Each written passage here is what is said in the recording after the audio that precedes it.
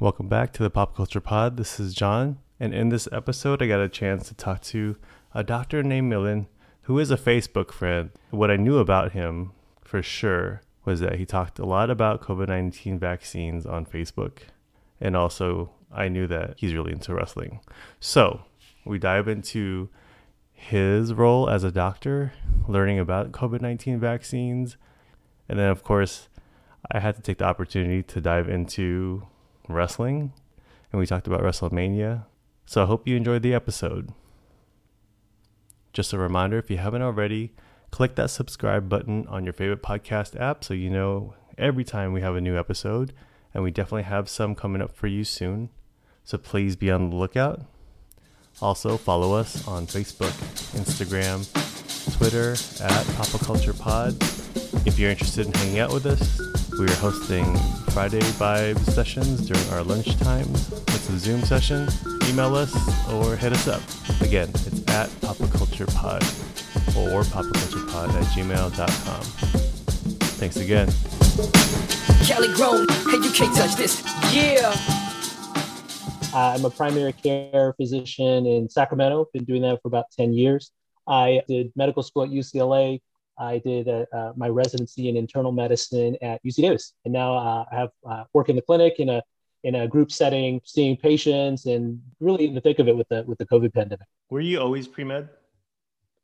Yeah, I was. So my dad's a doctor, and I think part of it was, the typical, my Asian parents saying, I would say my dad didn't say I had to become a doctor, but I definitely had to do well in school. Like I thought I would die if I got to be like those memes about getting less than an A. I completely relate to that. Yeah. But I think, having the privilege of my dad being a doctor was kind of just what kind of went, pushed me into that direction. So for me, I've always been kind of, not really exploring really, right? So I pretty went straight through traditional, just like, okay, I'm in college, I'm supposed to be pre-med. Okay, I liked biology, I like science, I can do this. Okay, what's the next step after that? What's the next step after that? So, yeah.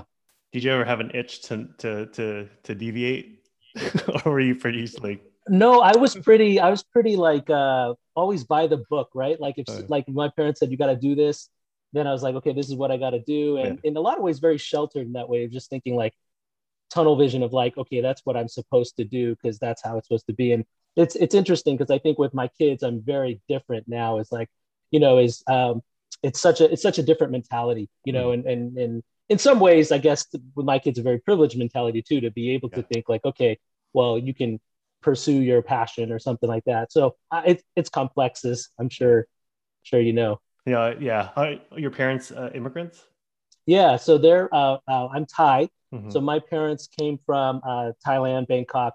My dad and my mom, my dad did medical school in Thailand. My mom did nursing school in Thailand, and they met in Chicago, which I think with the first kind of Thai immigration wave, Chicago was one of the big cities there. So they met there, and then eventually came to Fresno. So that's where I grew up, was Central Cal. Yeah. But yeah, it's definitely is a privilege to have that support. Or definitely that privilege for our parents to be able to provide that support. Yeah. Right. Yeah, and I think to your point is I'm not sure if there's necessarily a good or bad or right or wrong way. It's just what they grew up thinking and how they raised me. And but it's interesting, I definitely, there are aspects of like to them, right? The way you get somebody to do something is just to push harder. Yeah. Right. Like you just push harder, push harder. Like, well, you can't do this. You need to do this, And as opposed to, for me, it's like, well, how do you naturally motivate that person? Do you shape the environment in a way that's conducive to making them want to learn it and do whatever, through passion. So, we were talking about like your pathway to becoming a doctor. It seems like you're a fabulous doctor, both from like, from a collective bigger picture world, and I mean, I don't know, I haven't talked to any of your patients, but I assume that I assume that you're awesome with them too. But I appreciate that. John, I think a lot of that comes from the background too, and I always, sometimes I almost have to stop myself. I don't want to get on like a big soapbox, but part of that comes from, I think, it's weird, but it comes from my experiences in hip hop when it was, so in Davis, I was in a group, and it was kind of like this DIY mentality, but then also with progressive folks, right? It's empathy, it's humility, it's learning, and I by far am not, I'm not perfect, absolutely, but I think from me and my perspective is always trying to be empathetic, to whoever, right? But yeah, to your patients, and understanding, and so that's where, a lot of, even when I'm talking about COVID and things like that, because for myself too, is there's so much that I don't know. And if I don't know it, how is a non-medical person supposed to know it? How are they supposed to sort through all the stuff out there? Because for me, it's hard to sort through all the stuff out there. Yeah, no, I feel you on that. You've been a medical provider, you've been a doctor through this pandemic. Oh, how has that been for you as a doctor? I think, medicine is so huge, so many different lines of work. And I like, we oftentimes split things from the outpatient perspective and inpatient perspective, right? So outpatient is clinics, and inpatient in the hospital. And so my perspective is from the outpatient side. And so from that, it's less acuity, right? So I'm not seeing super sick folks, but I'm seeing what happens before that, or what leads up to it, and the aftermath. That's the big thing, is the aftermath of after somebody leaves. And just this whole, a patient's care is I don't know if it's right, 360. It's, so many layers to that. So, in the beginning, it was shifting to virtual care. So trying to do telephone visits and video visits, which was in a good way to really kind of push you to be like, well, if this is our avenue, how do you provide the best care possible in that kind of setting? And you kind of learn that, so there's that piece. There's obviously the information piece, is just so much news coming out all the time is what's the right thing. And even that's tough. Masking, testing, and then seeing my colleagues who work on the inpatient side, how much they were pushed to their limits and stressed. Even for, when things got really bad, is starting to train myself, is like training, okay, am I going to go work in the hospital? In residency, I worked in the hospital. In fact, that's most of what I did was in the hospital. And so, but I hadn't done that in 10 years. So it's like, oh, am I going to have to do that? And, that's, I think what people may not realize is how many levers were being pulled across the spectrum because of how crazy it was. And I told my patients a lot like this: when you can't, it's like if a restaurant has, I don't know, 10 tables, right? It doesn't mean that you can sit all 10 tables all the time. It's there's so many factors of how many people you can sit there. So same thing with hospital beds. Is I think the layperson doesn't realize that the hospitals, they have limited amount. They might have 200 beds. It doesn't mean you can fill all 200. And even if you could, do you have the staff to provide for all that? And the staff is not just the doctor and the nurse. There's probably 20 other different titles and roles that go into a patient's care from the moment that they're in the hospital to being discharged, and then after that. Right. So I'm going on a tangent, but essentially it's tough. It was, and then we haven't even talked about misinformation, right? So and that was really hard too. And just to see, I think no matter what side of the political spectrum you're on, just to see the misinformation was not helpful, and to politicize it was not helpful. I mean, shoot, I'm being euphemistic. It was it was terrible. Like it made our jobs much, much more harder. Yeah. I work with community health centers, so I don't have to worry about new information all the time, the way that you would as a medical provider, or other people that are working in the hospitals. And I appreciate your point about that. It's not just you and the nurses or the admit staff, but there's the 20 plus, maybe there's even others. There's janitorial, there's there's operations, there's billing, there's all that stuff that people are involved. We forget about when we're not in your space. Right.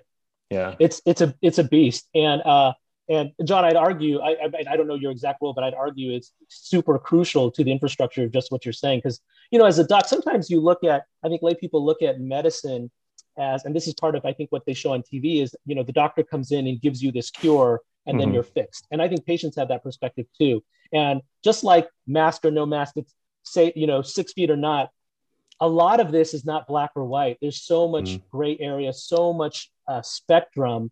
And so it's just like a lot of times one of the frustrations I'll say, and maybe I'll say myself, but I know colleagues too in professional care is I can provide you the medical recommendations, but what the patient really needs is social support and a structure at home. And one of the, I think you hear, I'm sorry, I'm going on tangents again, but in primary care, you hear a lot about docs sometimes burning out and stuff. And a lot of that is about that, us being put in positions where what this patient really needs is a social worker who's going to, put these things together. And there's no support for that. Right.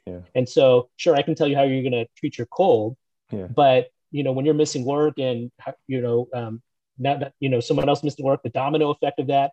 And that was the thing with COVID too, is death is easy to grasp. It's a concrete measure. You die or you don't. And so when people would say, oh, the fatality rate is, blah, blah, blah, you don't have to worry about that. Right. And it's like, no, like, do you know, like the domino effect of what happens when you get if you get hospitalized, the domino effect of that is so huge.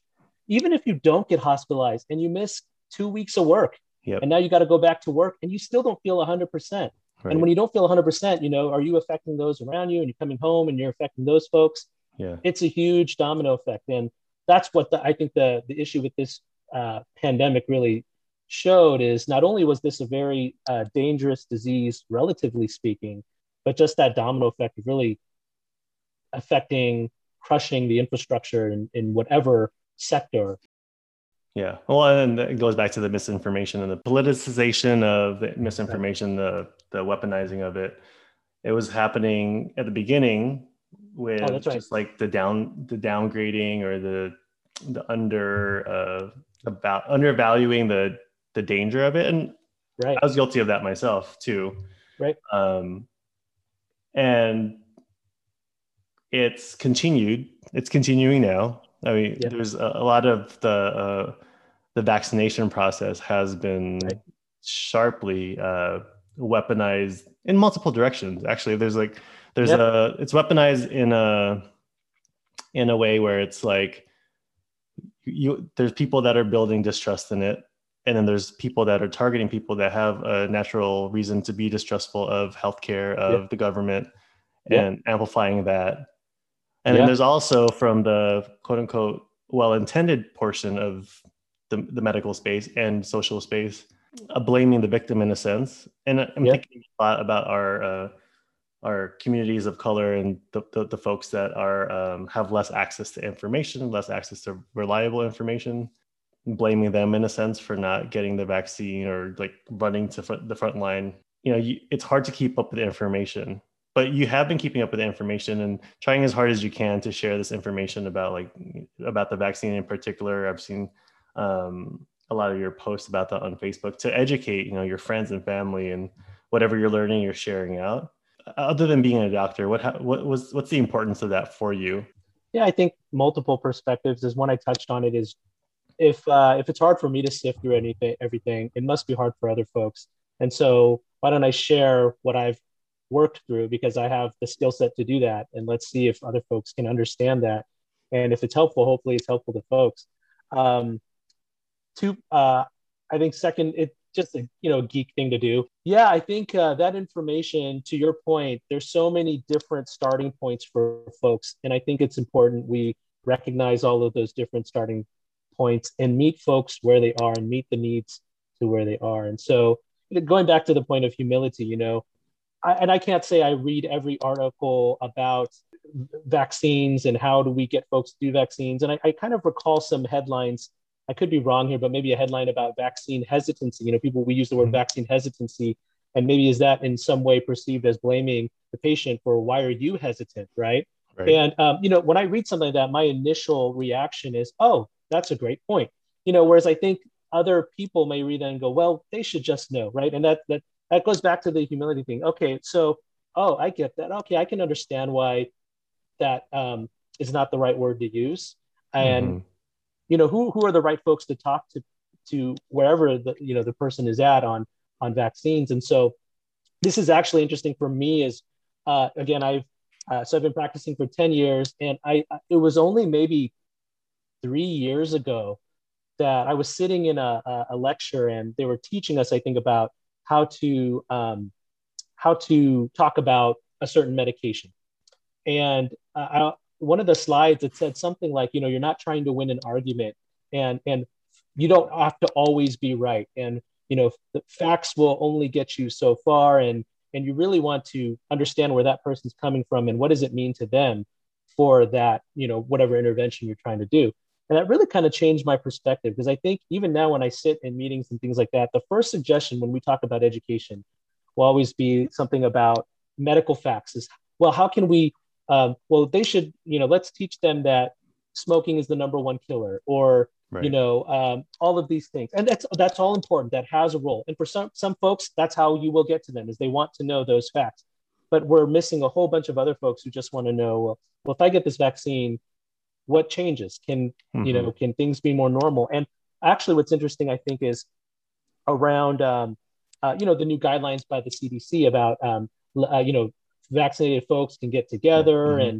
and you know, without a mask, and I think that's coming from a place of trying to show that, well, one, yeah, the science shows that, yeah, it's probably safe. And again, it becomes risk, right? Yeah. Is a whole degree of risk. And for some folks, you want to be as safe as possible. So when I cross my street right here in front of my house, even though I don't hear a car, I don't see any car, I don't, am I still going to look both ways? Yeah, I am. Mm-hmm. But for other folks might be like, I'm fine. I don't need to look both ways. I can feel it. I know there's no car coming. I'm just going to cross. So this is obviously more complex, but I think it's important to have that sense of moving forward. And so for some folks, it's Mm-hmm. going to be, hey, if you get vaccinated, think about all the things you're going to be able to do safely without being worried. Now, I've thought, and for me, especially for older folks who have been isolated, and you know, some that, you know, they don't see their other families, I think that's really important. So I would tell them that, like, you know, the joy on their faces when I say, you know what, you know, this is your second shot. You know, 2 weeks after your second shot is when you're thought to be fully protected. So 2 weeks after this second shot, if you know, have a good friend who's fully vaccinated also, you guys can get together. You can feel safe doing that, you know, Yeah. without your mask on. Now, some folks will say, no, I'm not ready yet. I still want a mask, and that's fine, right? And Mm-hmm. so it's how low do you want to lower that risk? Wiping down groceries is a good example. So, you know, when Yeah. at the surges, like, do you wipe down your groceries? Yes or no, right? Mm-hmm. And the idea was, sure, you can wipe down your groceries if you want to be as strict as possible. Practically speaking, can you maintain that? Can you keep that up? Can you continue to wipe down your groceries every time? And if you can't, well, that's okay. Let that go, and make sure you mask. You know, when you're going places, make sure you try to stay outdoors. Make sure you're not doing these indoor gatherings, right? It's almost like this checklist, and what applies to you, what can you really commit to, and knowing that there are different degrees of protection. So being vaccinated is the highest degree of protection. Masking is going to be second. Hand hygiene is going to be third. Or I don't know, above that might even be just not putting yourself in the situation of being around a lot of people, right? Yeah. If you're going to do it, then be outside. And so I think in medical circles, you'll hear a lot of likening it to um, safe sex and abstinence, Mm-hmm. right? And so are you going to teach everyone that the only choice is abstinence, right? And in some ways, that's what we were kind of doing by saying the only choice is mask every time, wash, you know, and sure, that is the best way to do it, you know, to avoid the risk completely. But how, practically speaking, how many people are Right. really going to do that? Yeah. That totally makes sense. And as you were speaking, actually, even earlier, you're talking about there's providing care, and then there's the social work part. Part of that is like relationship building. Have you had a chance to have those kind of conversations with patients? And I'm not asking you for like personal details, Sure, but right. I think, and my approach is first is all any of these things, even vaccine or not. I always think about what I do for myself, my family, and right. And so that's the first thing I say is, yes, I think it's safe. I think it's the best thing you can do to reduce your risk right now. My mom got it. My dad got it. They're 75.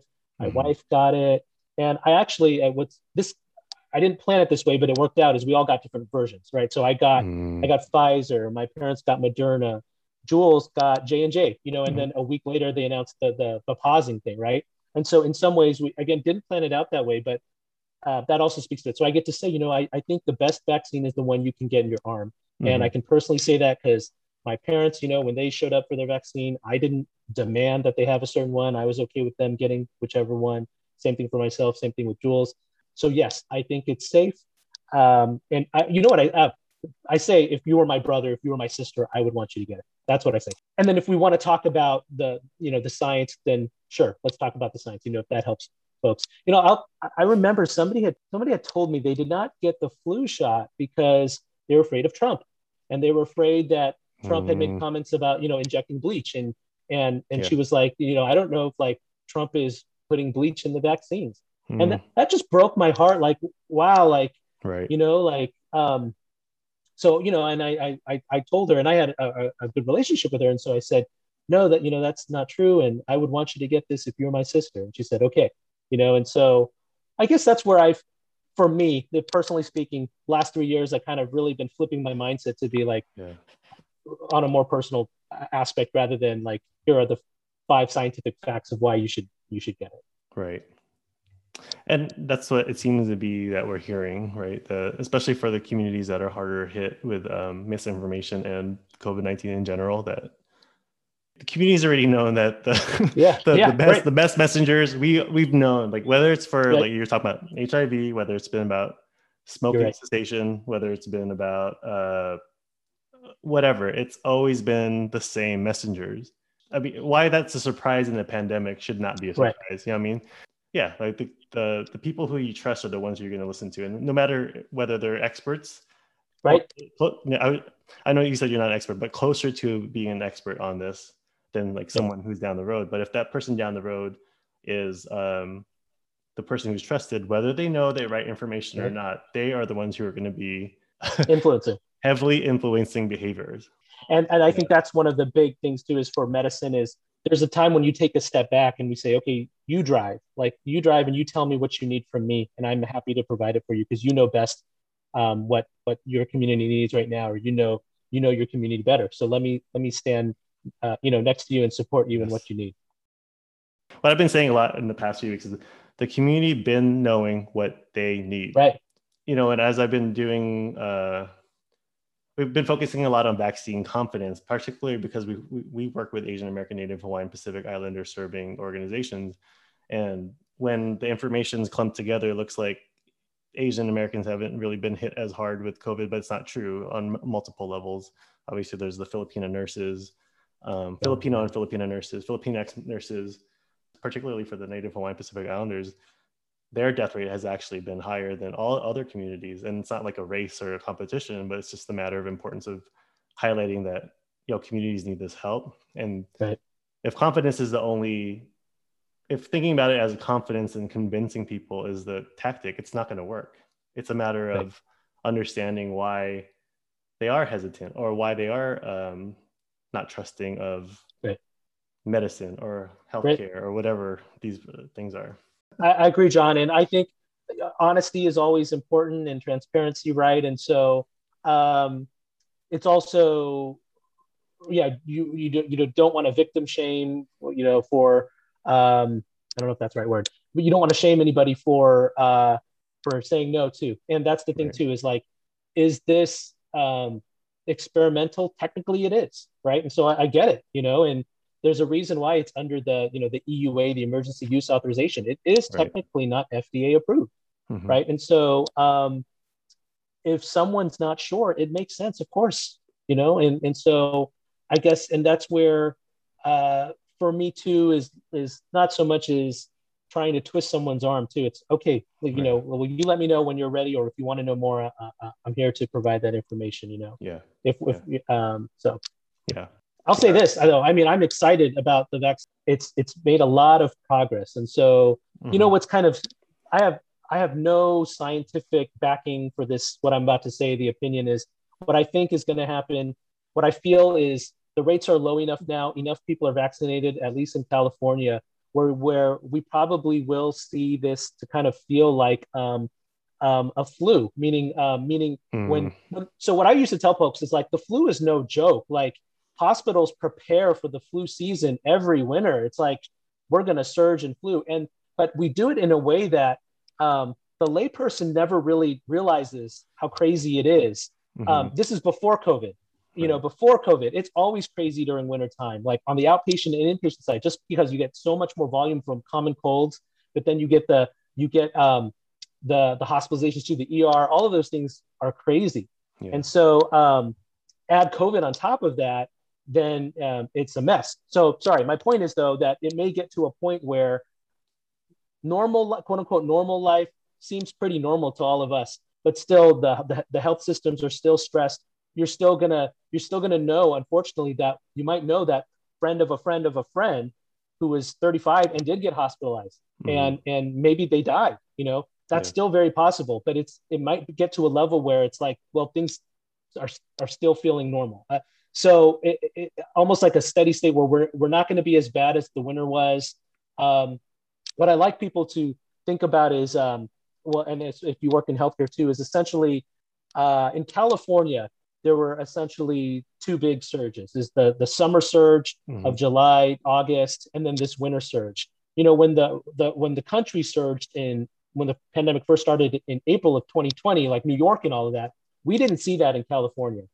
July, August was our first big surge. And so we thought that was bad, right? But then winter comes, and winter was insane. And so when you start to look at some of those numbers, they're now in California are consistently below what that summer was. So that's good.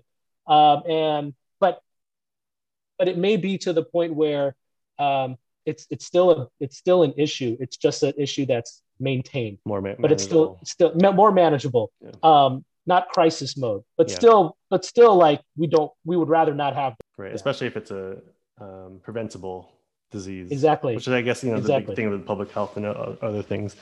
I appreciate knowing that, because I don't know. I have no clue what like flu season is like for medical care. Maybe this is, again, one of those things where in public health, people talk about health equity and in general know what that is in big gray area. When you talk about disproportionate or disparities in health, public health, kind of know it. But before the pandemic, that wasn't like common language for a majority of this country. But I think at this point, whether they understand it or believe it or not, that is a common part of their glossary now. And maybe part of this too is understanding that when people say, "Oh, it's just the flu," it could be accurate in one sense, like you just said. Right. Yep. It's accurate in two senses. One, that it could just be like the flu, but also the other edge of that, the other side of that sword is the flu is legit. We just don't know it because we have high percentages of vaccinations on that. It's metered out, and so that's right. The spread isn't as easy because there's enough like barriers in a sense, right? That's right. And so that's mind blowing for me right now, because I didn't think about that, because I don't have to, right? Because that's actually I'm glad you said that, because that's one of the things that the whole thing about politicizing this it just sucks, because it's like in some way, like you said, in some ways it is like the flu, it is, but in other ways it totally is not. It's completely. And so, but I hate to be able to, I have to be careful. Like I don't want to say it's like the flu, because that can be taken in a certain way.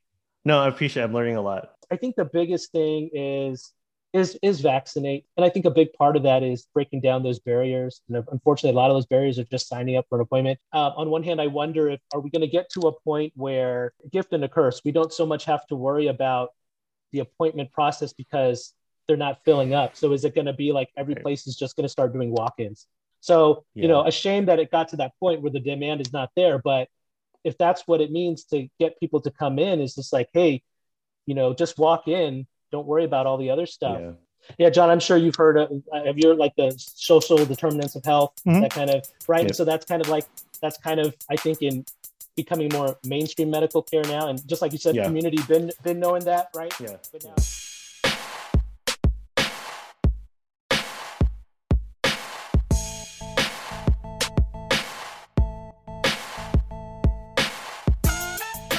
it's all related. It comes back to wrestling, okay? It always is. It really does. It's pro wrestling. It's hip hop. we talked about like how did I get into it? I feel what's cool is like people at our age now is almost like we get to see the things we wanted when we were in our teenagers and 20s, right? So I Yeah. just turned 40. So for me, it's funny is like now we see people in organizations and in different roles and stuff who grew up on hip hop and wrestling and Mm-hmm. video games and comic books and all those kinds of things. And they kind of influenced us in a bit. So for me, growing up, I think it's the same. I got into hip hop and wrestling, I think similarly, Mm-hmm. and so it's because, the characters, right? In hip hop, it's like, oh, you rap, like that's cool. Like, oh, people rap different ways. Oh, there's different voices, there's different flows. Oh, these beats are different. Oh, they happen to be, you can dance to them too. So wrestling was very similar. It's like, oh, Yeah. there's a character. He's this way, he's strong, or this guy's sneaky, or this guy, the pageantry involved, right? So like with hip hop, you got like beats and then with wrestling, you've got, entrances and all that Mm-hmm. kind of stuff. So it's funny. A lot of that stuff actually influenced my professional life in a way. People don't like realize is like wrestling is like, the promos, right? So like I do a lot of meetings. I can talk in Yeah. front of a crowd, a group, and I mean honestly, Yeah. and my brother too. And it comes from wrestling. It's like, Right. you seeing how people know how to talk, and engage a crowd. Yeah. I don't know No. about you. Like, were you like also since a kid? I'm assuming that's how most of us get into it. Yeah. It was the Hulkamania era when I got into wrestling. And I think it was just because it was on TV. I grew up in New York for a few years. I went from the Philippines Okay. to New York, and maybe in New York because the WWF was a northeastern entity. Yeah. New York was a Right. big territory for them, that it was just for sure going to be shown. So I don't remember how I got into it. I just know that I was into it like crazy, Yeah. which probably was like every 80s kid at the time. Yeah, no, I've always just been into it. And then with hip hop, it was different. For me, a big root of where I am in terms of the world, in terms of my worldview, political view, creativity, is rooted in hip hop, and that got really rooted with Public Enemy in early 1990s. And for me, being a Filipino kid, Filipino American immigrant kid, at that time, I was mostly hanging out with white kids, Yeah. and nothing against them. It's just that Right. Yeah. I always knew I was Filipino, and partially because Yeah. of wrestling. This kind of my sister, who's 4 years older, who took more of the brunt of that culture culture shift, that big culture shock in a sense, because she's 4 years older. So I was 4, she was 8. She was very conscious of who she was. She was very conscious of like her accent, her very conscious of looking different than other people. But I remember I was looking at this composition book, those black and white, like cow Yeah. looking. I had one for elementary school for one of my classes, and she wrote there, "I'm not a real American, I'm a real Filipino." Because the Hulk Hogan song is, Yeah. Yeah. Yeah. which is, she's 9 years old or 10 years old writing this, and I'm reading it like by Right. so I think that was also a callback to me recognizing that I was different, and then hip hop kind of emphasized that. Hip hop has been more of a root in terms of who I am. Yeah, but I wouldn't take anything away from wrestling because I geek out at those things. I mean, the storytelling, I like to get wrapped up in it. We all know it's choreographed, but the those pieces of like Right. putting together a match and all that stuff is what I geek out about. So I think from a creativity standpoint, it's definitely been a core foundation too. Yeah. I think same thing. It's funny. I when I tell Jules like because about wrestling and me and my brother we talk about it and I try to tell her like how do I explain why we talk like we we we I think we like to talk about it more than we actually like watching it. Mhm. Like we like to see talk about the behind the scenes stuff and like I was saying now we get so much access Mhm. at our age now, which I would have loved 20 years ago, is like pull the curtain back. Like Yeah. I just like and I don't know, it's relaxing to me. I just listen to the podcast or I'll turn on the behind the scenes stuff, like the WWE 24 stuff, all that kind of stuff is just so cool, and to see um all that stuff is just really fun for me. And so and I think I was I what's funny is I think if you go on the internet, at least when I see people talk about wrestling, they talk about the guy dissed WWE for talking about the WrestleMania moment. They talk about, it's kind of like, oh, the moment, like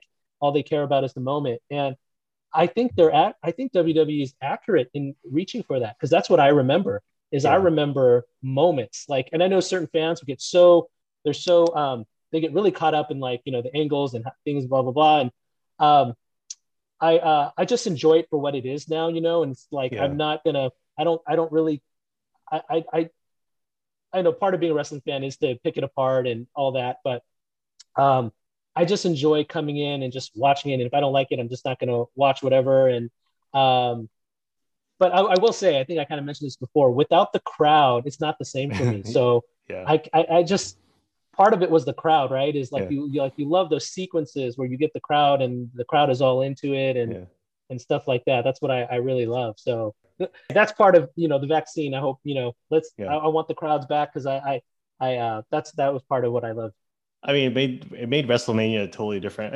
I don't even want to talk about last year's WrestleMania, even though there were good matches and stuff. But they were in a corner. They didn't know what to do. They probably Right. shouldn't have had it just from a public health and Oh, employee right. health standard. But it's drastically different. It is in a good way. It is a circus, right? It's the grand stage Right. of like Right. people showing out and some people Right. doing it really well in different ways. I still get nitpicky about stuff, but I don't have too many people to talk to about wrestling. And actually during, how's a 2-night thing this year, Yeah. like it was last year, we were going out for some reason and one of our neighbors walked by and like from half the block down, I saw in his shirt, he had an NWO sweatshirt. And I only know him as our neighbor who walks around with his dog. And I'm like, I totally just like geeked out. I'm like, hey man, how's night one?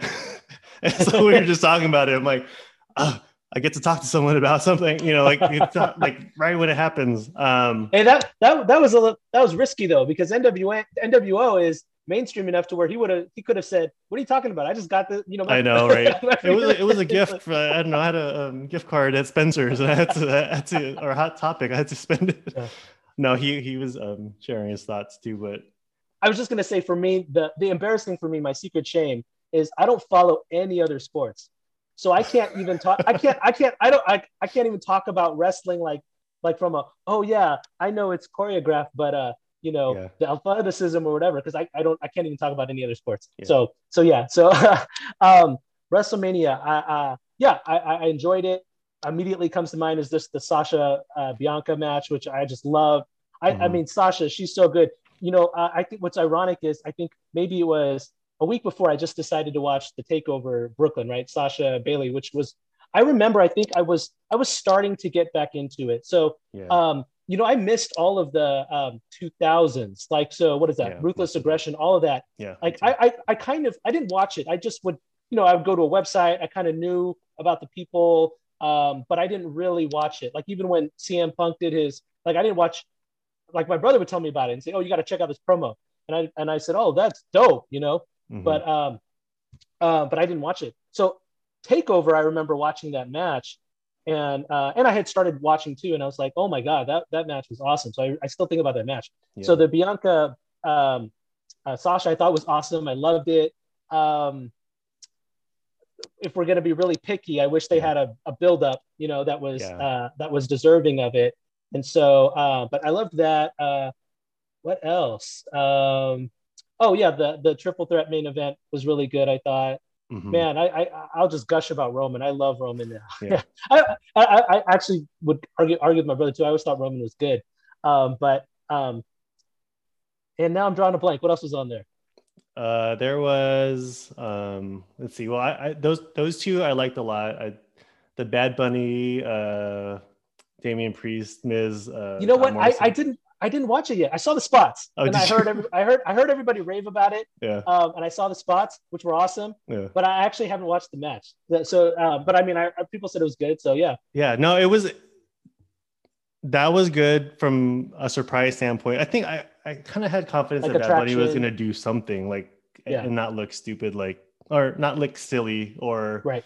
he wasn't going to look like Karl Malone and Oh yeah, Dennis Rodman in the match. He was yeah. going to do something, but the surprise about it because of he carried a lot of the action in that. Yeah. And Right. Damian Priest That's is what I a heard. huge dude who's super athletic. Right. It was his coming out party essentially, right? Like Yeah. Bad Bunny was the attraction, but really it was a red carpet for Damian Right. Priest. And that was a surprising part was that he carried most of the action and did it really well. Yeah. I mean, everyone knew this dude's a celebrity, so there's still Right. kind of a lower bar. But once that lower bar kind of kept on kind of inching up further during a match, which was a lot of fun. And you know what's funny is that I'm totally gonna age myself because I mean I heard of Bad Bunny. I don't know any of his songs. I don't even know if that is like what genre is that? I don't even know. Like, is it hip hop or is it like reggaeton or is I it? think it's reggaeton, and actually, Okay, I am not the right person to talk about it either because I don't know. sure. Yeah, yeah. I mean, it's hip hop. It's Puerto Rican hip hop, and I'm not sure where Right. that fits in what kind of category that Sure. fits. Sure. Yeah, Well, I remember just I think the song where he had Booker T in that video. I thought that Mhm. was dope. I was like, oh, that's tight. Yeah. But yeah, that was cool. Seth and Cesaro, Oh yeah, obviously. yeah, yeah. Sammy KO. Um, I mean, Sammy, I think is awesome. He's just hilarious. Yeah. It's just so good right now. It's Sammy. Yeah. KO, I love KO. Mm-hmm. I feel like there's something missing with KO still. Unfortunately, like he hasn't been able to get that um same spark that he was like. Obviously, he's still high up on the card, but it's just not the same as. And unfortunately, the most I'll remember for a KO right now is still when he came and did was it three John matches with Cena. Cena? Yeah. Yeah, with those were awesome, and Yeah. so I mean, yeah, Yeah. No, I agree with you. I think the problem with KO is that he should be a heel, but the thing is like right, he actually seems to be the right person to have the stunner. yeah, I agree, He yeah, can't be a heel with the stunner, yeah, right? that's true, So I mean he's good as he's good as anything. Like Sammy could be good as right. whatever. Those two are my favorite too. The Sasha and Bianca match for sure was the top. Okay, this is an interesting thing. The women in the NXT, whoever it is, most of the time, like at this point, I actually prefer. I'm more excited to watch the NXT women matches, Right. and it's been kind of like marginalized in a sense where it's like the four horsemen, so four horsewomen, Becky, Sasha, Bailey, and Charlotte are like up here, and then you have Asuka, obviously, but then all the other women, they might be good here, there, whatever. But You mean like on the main no, roster? on the main roster. Yeah, right, yeah, But in NXT, where they get a chance to just be pro wrestlers, right. they're so good, right? Oh yeah, incredible. Um, so I think I got back into wrestling when the WWE network got existed. Like I had a friend Yeah, yeah, who was into wrestling, and yeah, I would watch it here, and I mean I still watch it, and I think we talked about this before in the same way where I got back into wrestling because I was listening to wrestling podcasts and I was watching right, wrestling just so I knew what they were talking about. But right, hearing them kind of take apart the business and the craft of it was a lot more interesting. And then I got into the WWE network and got into NXT. And even for NXT, I really didn't watch any of the shows. I would just watch takeovers, which were amazing. right. Right. Amazing. Yeah, so Um, good. yeah. And so Sasha versus Becky was my introduction to Sasha. Oh, on NXT Yeah. when they were, yeah, that was a Yeah. good match. That That was, was a yeah. really good match. That I was remember like that. Becky doing like the traditional supreme underdog thing, Right, and yeah, right. And she but lost, but she was like pretty much the one who was made in that match. I yeah, remember. yeah. Yeah, So I wasn't even. I mean, I've seen Bianca do really well, and she obviously did put on a great show at Royal Rumble, and she has a few good matches here and there in NXT. But like, I didn't know she could. They would go that well, and obviously a lot of it had to do with Sasha's leadership. right, Um, and I'm a big Sasha Mark anyway, but then the only reason I was torn about her losing is that they keep having her lose oh yeah, matches at pay-per-views, especially like huge ones. But you could tell with the backstage news how proud she was to be in that match and how proud right, she was to be able to make Bianca. right. Um, Yeah, yeah. yeah, Yeah, I think probably if we're being really picky, yeah, I would have said probably I would have let Sasha win. Bianca still comes out, is like the shining star. She gave it her best, but she's just not ready yet. And but she chases, until she finally wins. Yeah. yeah, But yeah. No, yeah, I'm. Have you watched? I have some other comment about WrestleMania, but I'm curious. Have you watched Raw and SmackDown since I WrestleMania? watch I watch clips on YouTube. Okay. So honestly, yeah. So I'm kind of limited there. I kind of won't even really search out. I'll go to the WWE YouTube channel. I'll sort the videos and just what shows up there. Yeah. So I've just seen bits and pieces. Yeah. Yeah. Yeah. I mean, I just, read the internet. I'll go on Reddit. That's where I go on Reddit Squared Circle. So, yep. So a lot of stuff has been, yeah. I mean, how Herd hasn't been that great, but yeah, I was all excited to watch Raw the night the day after after, because it's it's traditionally like one of the best shows, and it was like, and then what happened was like they basically put on the same show the next week. And then this week it was kind of better as I was reading. I'm like, I'm not going to watch Raw anymore. They had this is one of the best WrestleManias that they've had. They've made so many people. Raw is 3 hours. WWE has so much talent that they're cutting people who are super talented for money reasons, even though they don't need, I mean, they have enough money. Right. And they pretty much put on like the same 12 to 15 wrestlers for 3 weeks. Yeah. Barely advance any story. So right. I'm not messing with Raw. SmackDown Live, for whatever reason, even though they've had a smaller cast of people that were on TV, their matches in the past 3 weeks have been, at least the last 2 weeks have been crazy good. But yeah, the Roman Daniel Bryan match this past Friday, I think it might have been Roman's best match. I know like the triple threat match was epic in terms of moments. Nitpicking wise, I just can't stand WWE's like filming of matches now because how fast they're in the cuts and stuff. And I also probably used the wrong palate cleanser because I watched WrestleMania 13 a few nights before the WrestleMania, and watching it from an early 90s perspective and how they wrestling has changed, but also how they filmed it was like you could see more of the ring most of the time.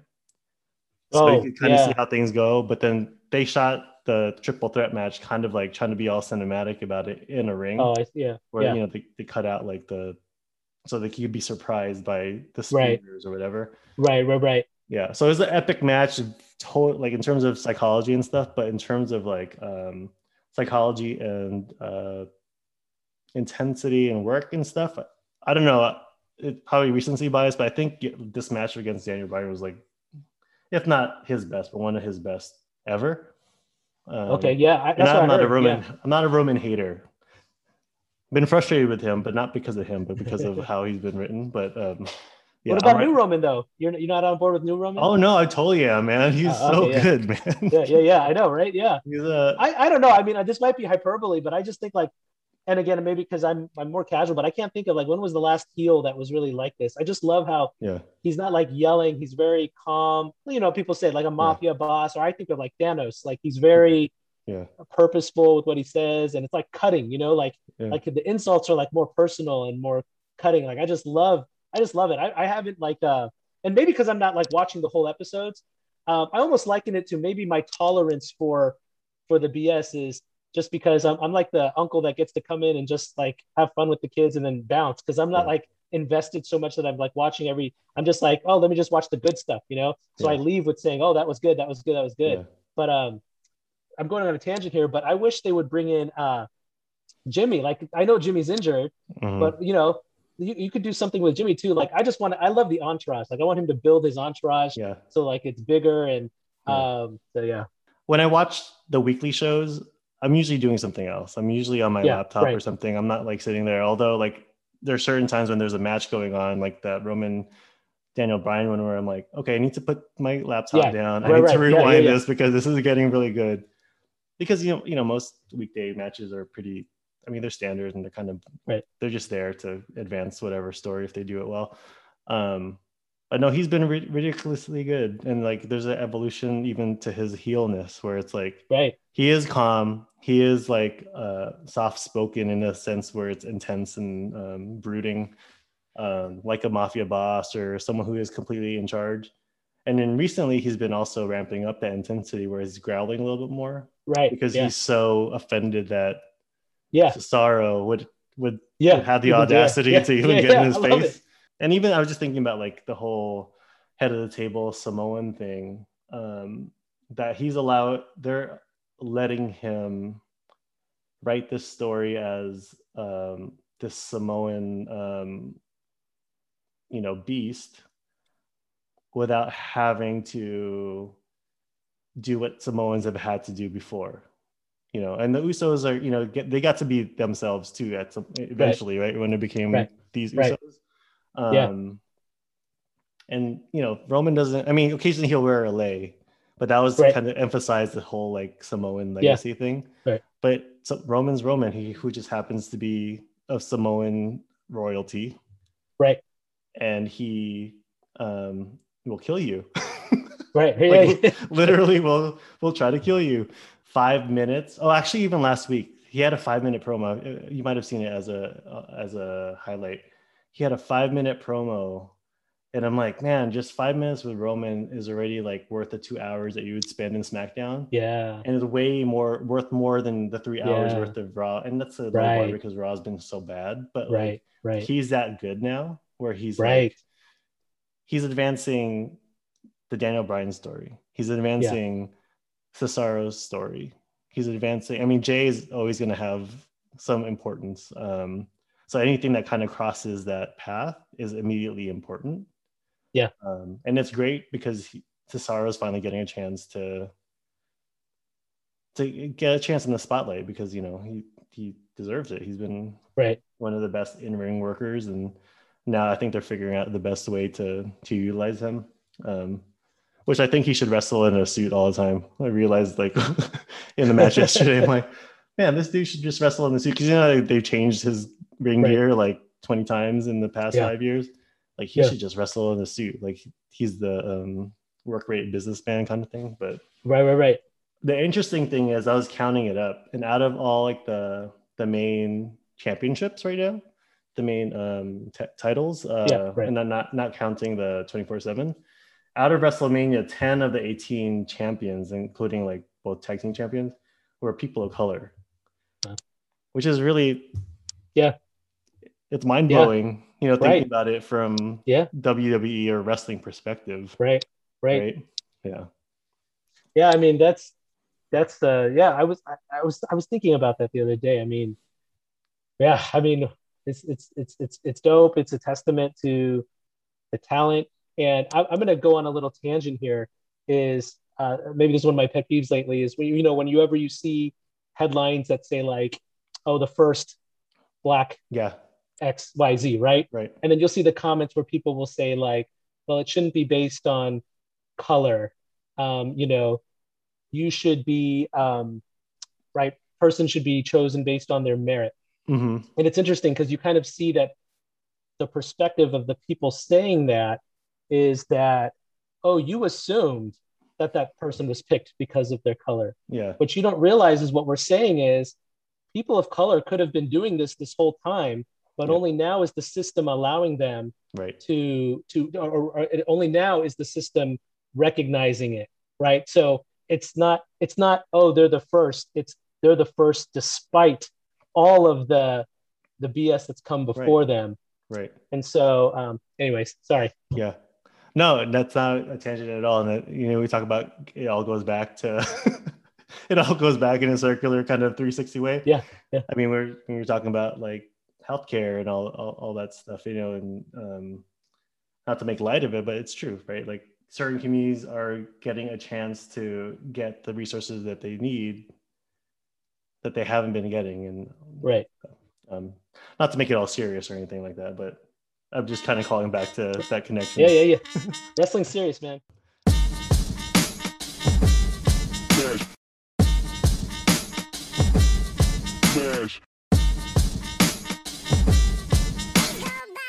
Do you have any dad moments that you feel like you want to share, or a dad moment that you'd like to share? I think the one that sticks out, and this is in relation to the pandemic, was my my 8-year-old son who, they've been distance learning, and I thought he was having a good time, as being home. We weren't watching him as much. We weren't as strict with his video games. So he was getting to play a lot of video games. He was getting to be on the screen a lot, and I thought he was just fine, right? And enjoying it. And then embarrassing to say, it took, it took some time. Maybe it was not recent, but several months ago, where he finally was kind of breaking down, crying about that. He missed friends and things like that. And so this whole time, I thought he was kind of immune to that. And so that for me was just a lesson in checking in on that too. Is that things might seem fine, but for him, he actually was struggling with that. Whereas my 12-year-old, she already was struggling since the beginning of the pandemic of not being able to be with her friends. Right. And so I thought my son was having a jolly time with his video games, but no, he was missing that human interaction also. So, probably another time about, safety of schools and stuff. But for us, that mental health aspect was pretty big.